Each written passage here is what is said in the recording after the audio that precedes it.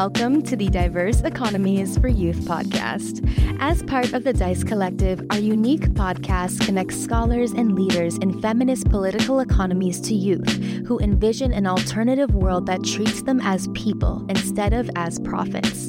Inspired by the Combahee River Collective by African American women in the 1970s, we invite you to listen along with an open mind and a hopeful heart. I'm your host, Serena Pador, at the University of Toronto Scarborough. Welcome back, everyone, to Season 2, Episode 3 of the Diverse Economies for Youth podcast. We've got a great conversation in store for you today with Dr. Kinyanjui, who will lead us through today's episode, letting African women define Ubuntu in the market. Dr. Kinyanjui is a Kenyan author, scholar, and volunteer community organizer.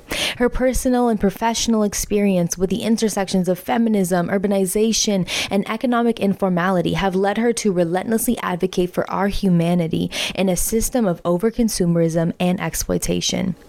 Dr. Kinyanjui holds a PhD in geography from the University of Cambridge. She's been a visiting scholar at the International Development Centre at the UK's Open University and at the United Nations Research Institute for Social Development. She's had articles published for the International Journal of Entrepreneurship and Small Business, the African Studies Review, among many more. Her poetically written articles and books detail the beauty, drive, and value of African women, African markets, and African philosophies. Hello, Dr. Kinyanjui. Welcome, and thank you so much for joining us today. Yeah, thank you for the introduction. I'm happy to be here. I know you're the perfect person for this conversation. So we're going to center around the main idea of Ubuntu and the people and spaces that use it and why. So some of our audience may have heard the word Ubuntu being used in various different industries and sectors like marketing and business. I think if you actually look up the word Ubuntu, a software program comes up. So it's a word that's being used in many different contexts and sometimes without fully acknowledging where the word comes from. Luckily, we have you here with us to clear this up. So what would you say that Ubuntu means? Ubuntu is terminology that originates from South Africa among the Bantu communities.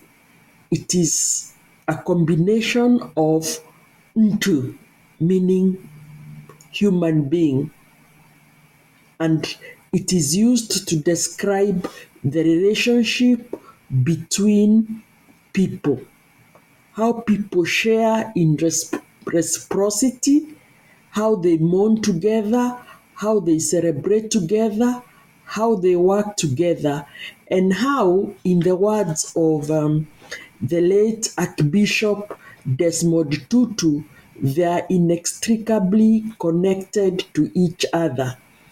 Most of the Bantu communities have this terminology and it is used in different ways.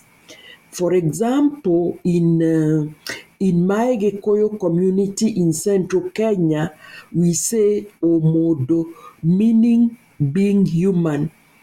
In Swahili, it is Utu, meaning human. Then among others use the term Bodo. So it's a widely used terminology. John S. Beatty tried to curate the terminology and he expressed it in his book, African Philosophy and Religion, as I am because you are, and because you are, therefore I am. And I'll say that it's a communitarian philosophy and it is not about socialism.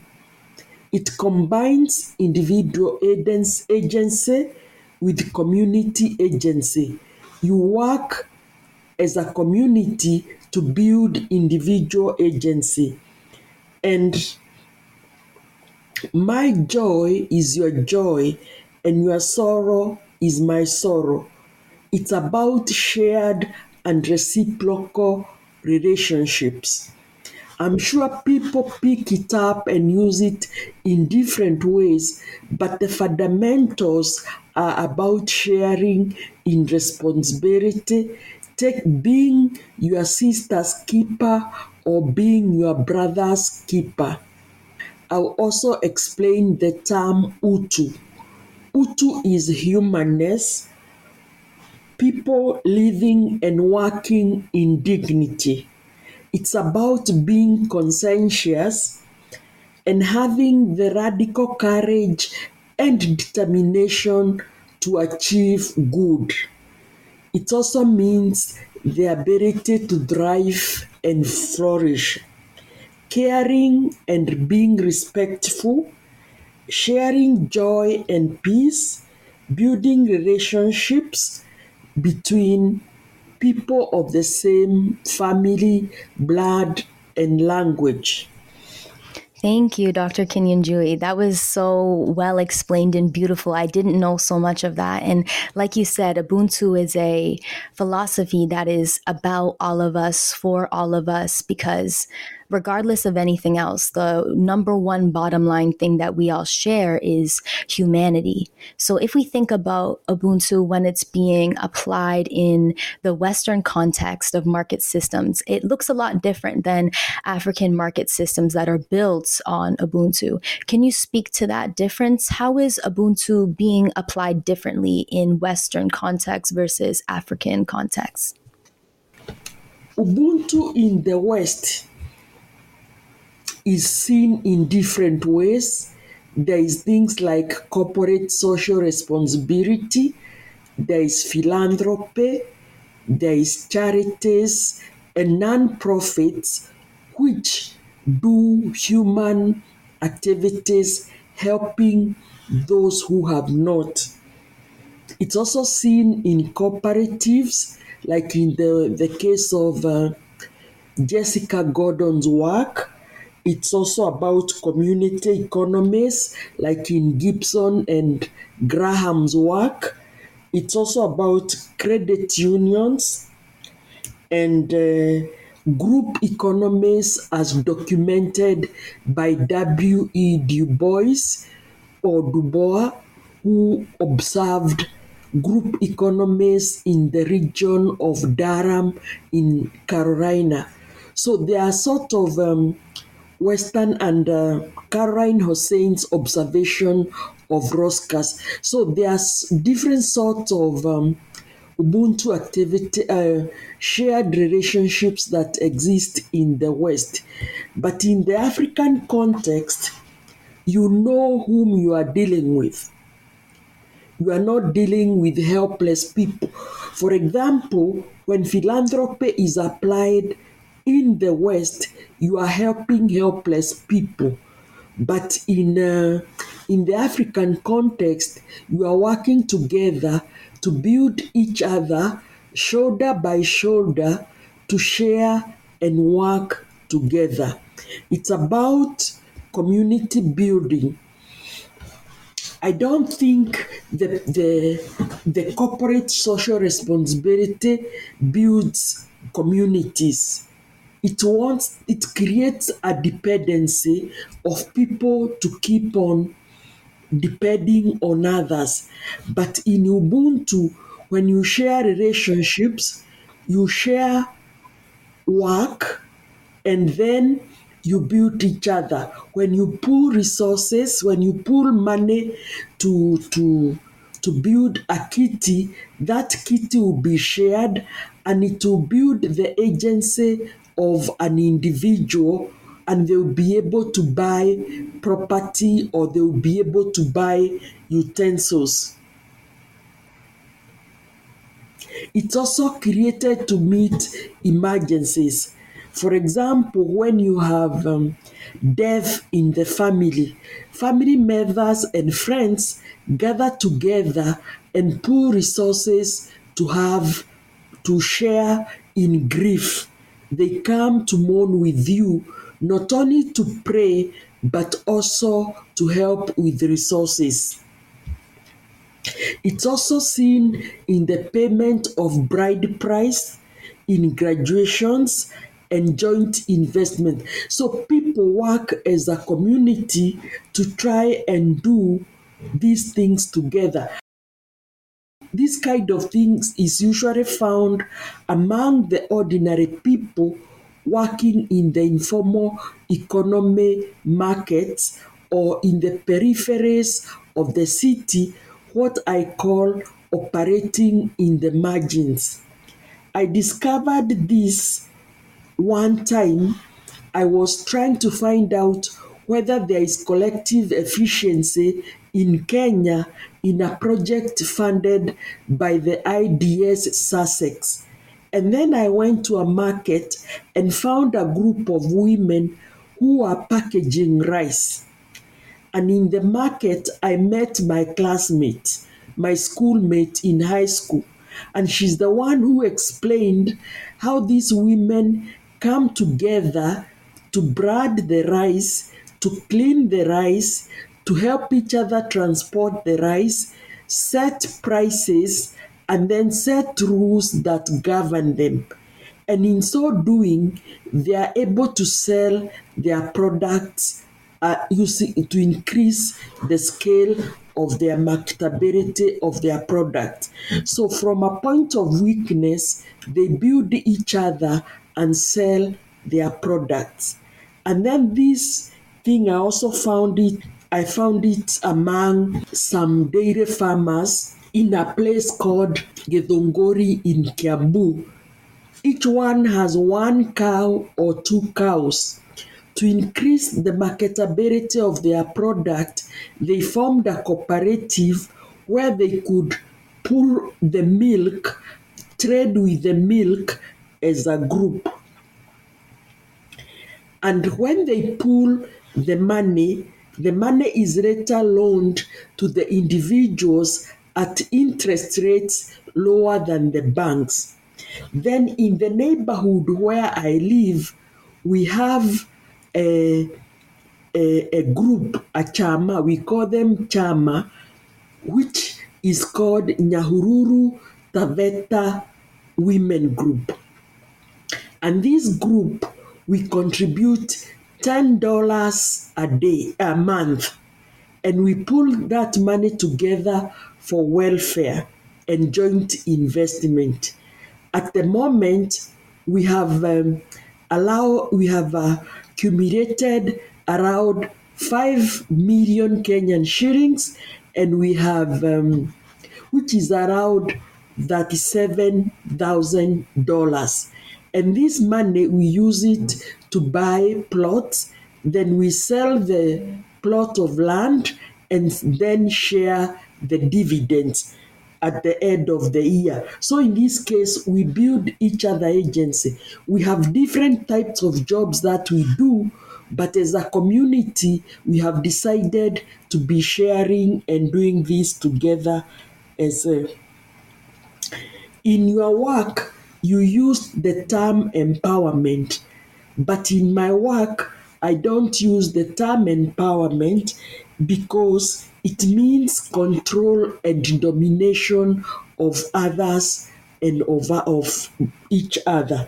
The goal of Ubuntu is to thrive and flourish sustainably.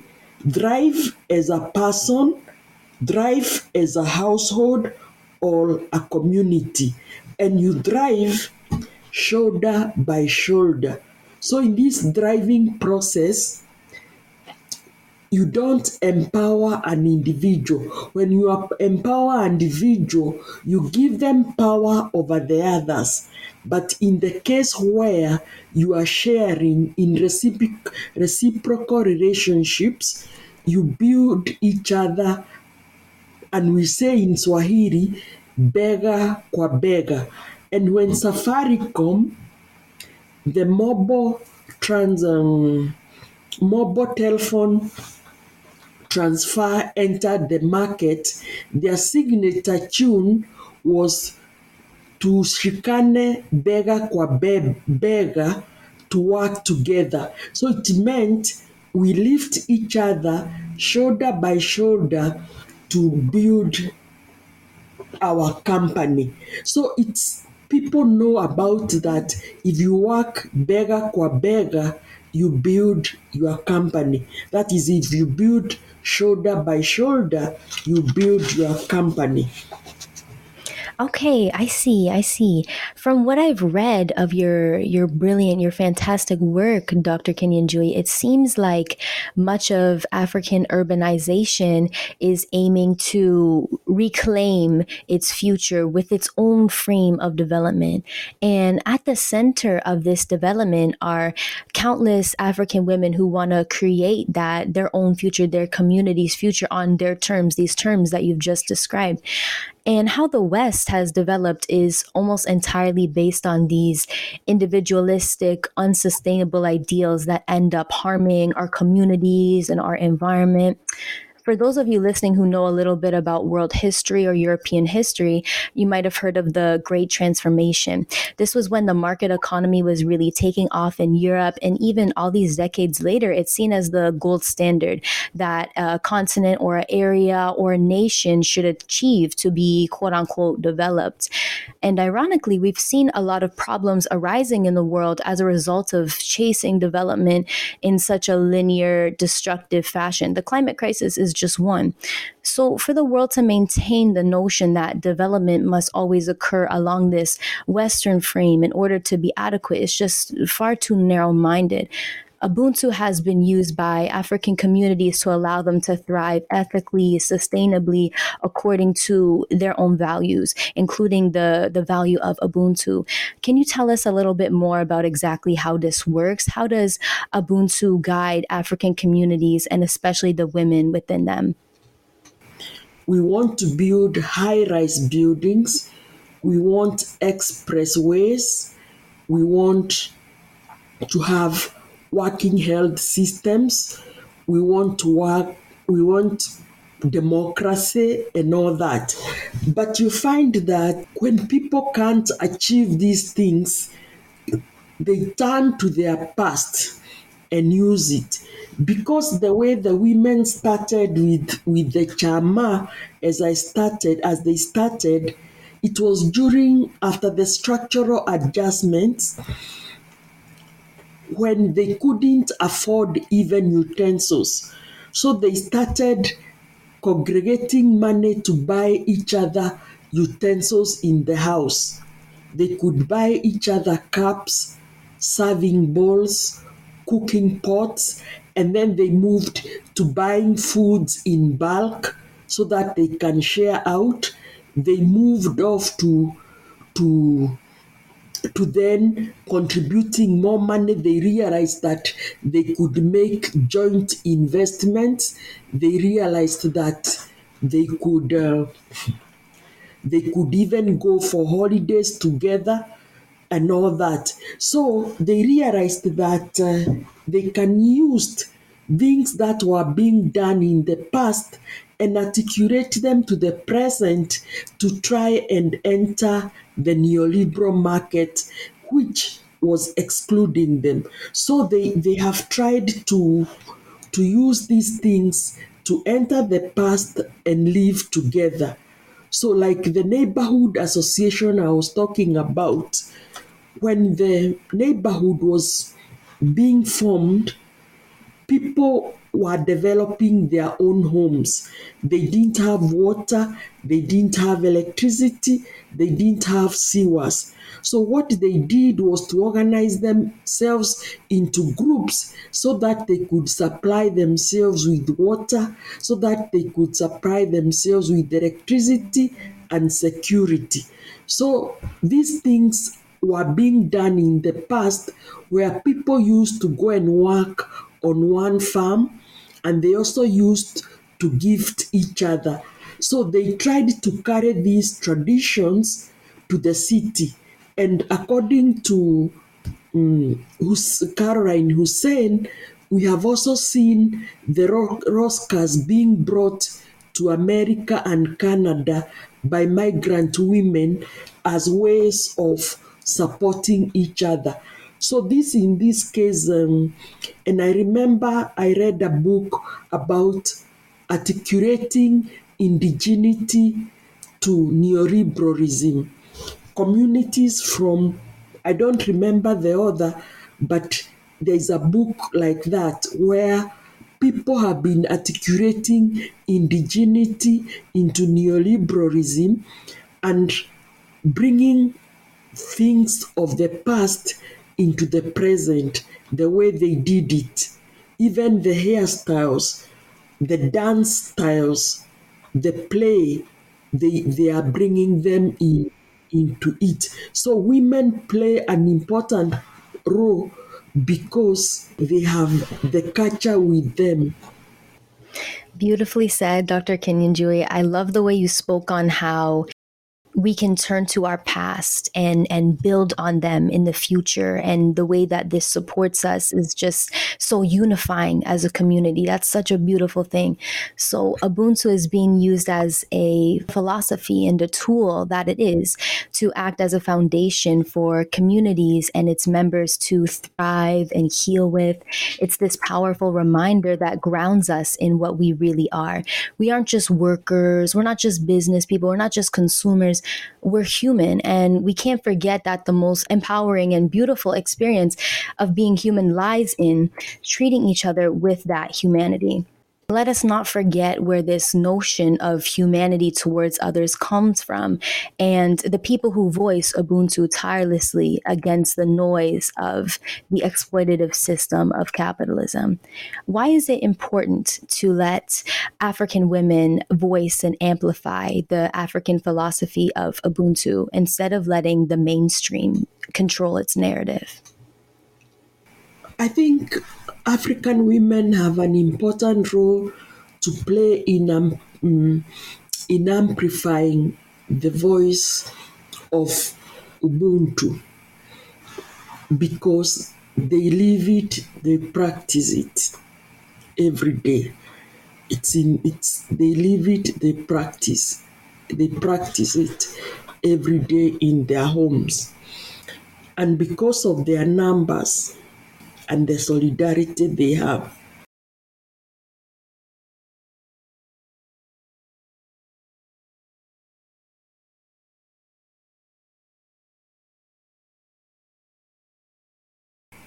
you find that even they are the ones who make churches survive.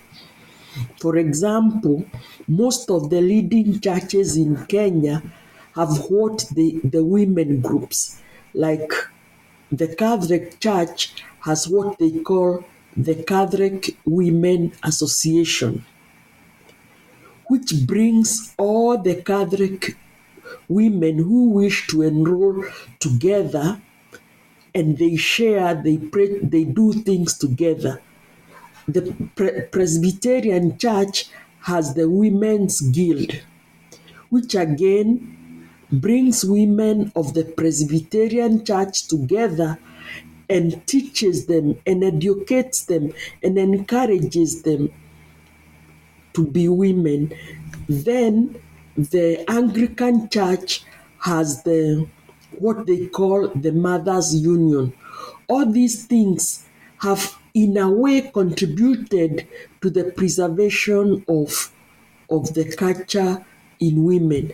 And women have their own small groups in which they form every day to support each other in different way. And in this way, they are able to to to bring up their children in difficult circumstances. They are able to work in difficult circumstances.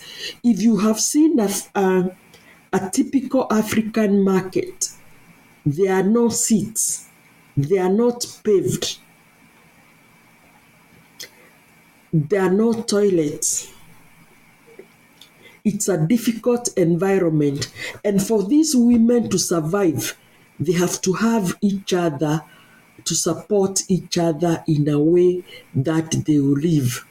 You find that they also leave their children behind. They have to convince each other that their children are safe. They have to tell stories to each other so that they can encourage each other and different narratives. So, in this way, the women drive the narrative of Ubuntu although it's not acknowledged by the mainstream. The mainstream call it the economies of affection, as what Goran Hayden calls it.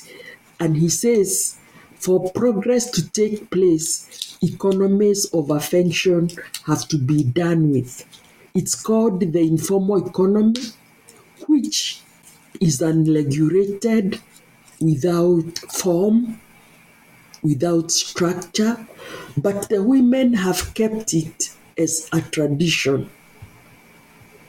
Right. I think that's a beautiful thing and a very uplifting thing to see Black women, African women coming together when they need to support each other, when they need to take care of their families, of themselves. And it's important that we see that they are speaking their message, that Black women are being heard when they speak. Oftentimes, when others might be discussing ideas like Ubuntu or anything, or maybe they're discussing solutions or strategies for Black women and Black communities, those words have usually come from Black women themselves. I'm sure it would surprise a lot of us if we really knew how many of the ideas we've encountered that actually stem from the work of someone who wasn't acknowledged. And as unintentional as this might be sometimes, this is still a tangible phenomenon that happens large scale, specifically to Black women, Black scholars.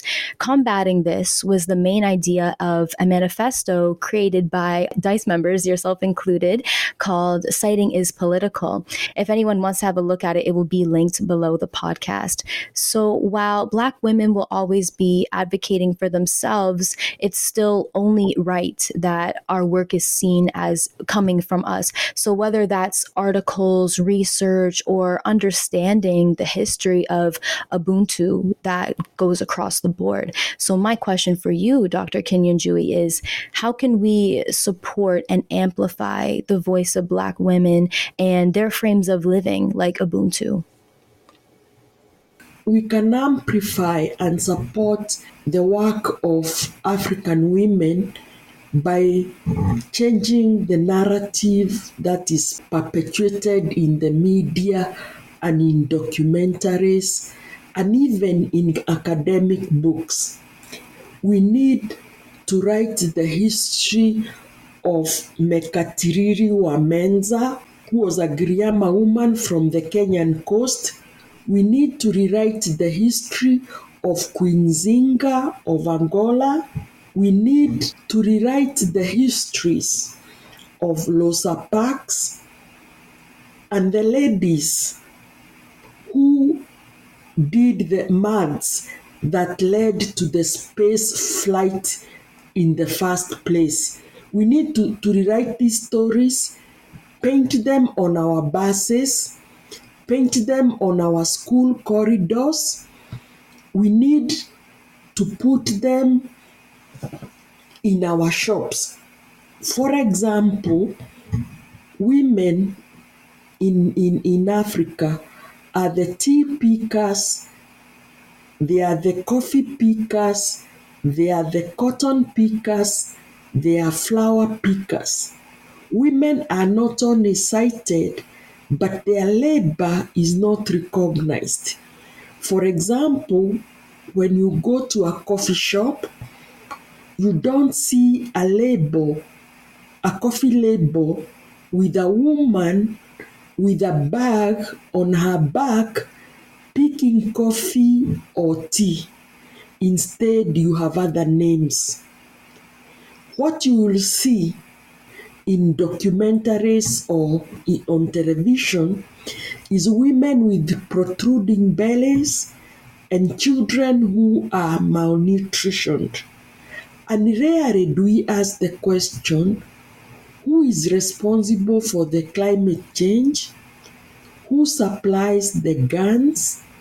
And all that. So we need to rethink these stories and tell them over and over. For example, in my works, which I have tried to write, I have written about a story of coffee time. Coffee time is my family experience In picking coffee as a child, my aunt, my grandfather, and my uncle. And I narrate all the events that were taking place during coffee time there and coffee time abroad. I have also tried to write a book on women and the informal sector as I saw women move to the central business district of Nairobi to occupy stalls that were being converted from open plan shops. So we need to tell the stories differently. Even if they are not heard today, people might rediscover them in the past, in the future. Let's do our best. I think the story for African women is to do their best in whatever they are doing, because that's the only way they will help the personal thrive, the household thrive, and the community thrive. If you do your best, it doesn't matter whether you are recognized politically. What matters is that your goal has been achieved, because all along we have been trying to blend into the system, and when we blend into the system, we get dissolved and we lose our positionality.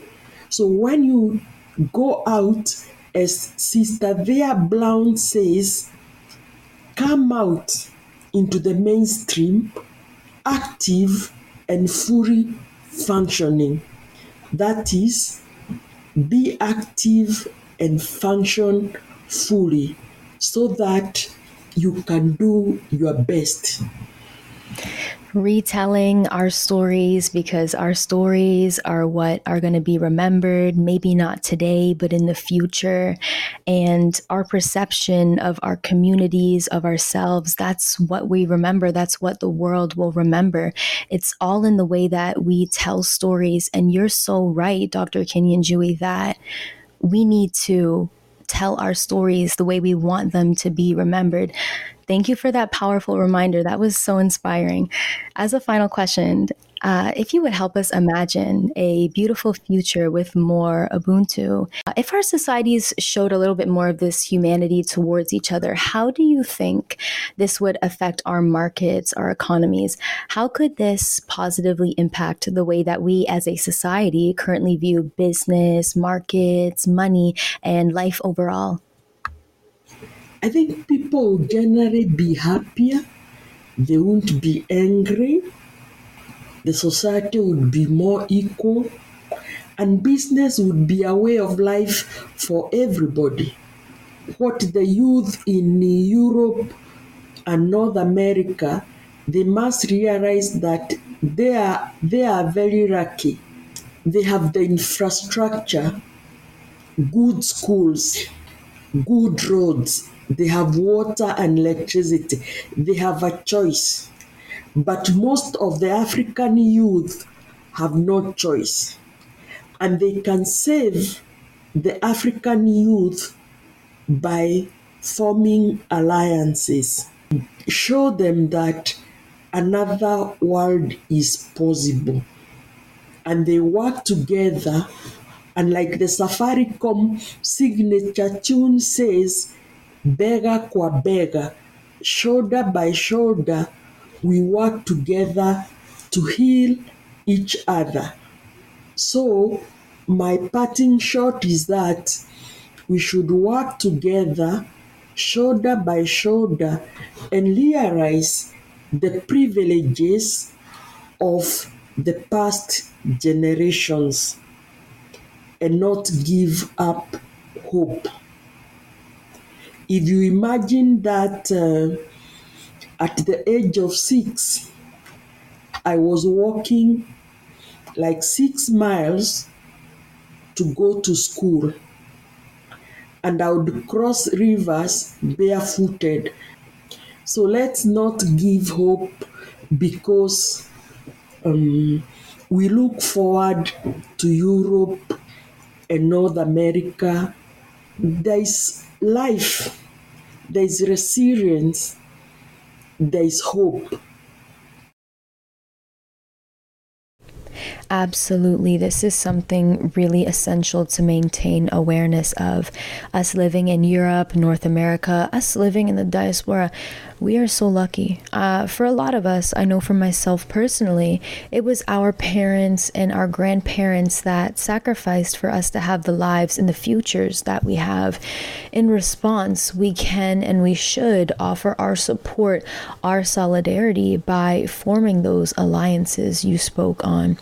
There's so much healing that needs to be done in the world, and we can achieve it by learning about each other through even the smallest things like listening to podcasts like these, just educating ourselves in any ways we can think of by listening when people share their stories, their experiences, their knowledge, and in turn creating a world that we're proud of. I hope that this conversation inspired all of our listeners to see themselves and future generations in a world with a more humane economy, perhaps inspired by Ubuntu.